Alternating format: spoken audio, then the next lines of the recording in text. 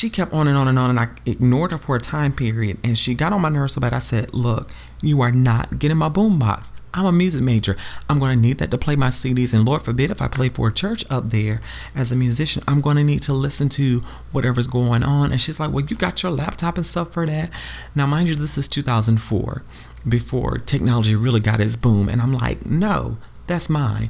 Auntie gave me that. That's a gift to me for Christmas. You're not going to get it. So she comes in, she walks out of the room, comes back in the room, and starts throwing punches at me, calling me homophobic slurs, and you can hear it in the house because the house is shaking literally. And Auntie comes in the room. Auntie comes in the room and she starts throwing blows. Instead of breaking it up, she's jumping on me. Don't know the reason why at the time. So I was like, y'all just leave me alone, like, and just Melanated.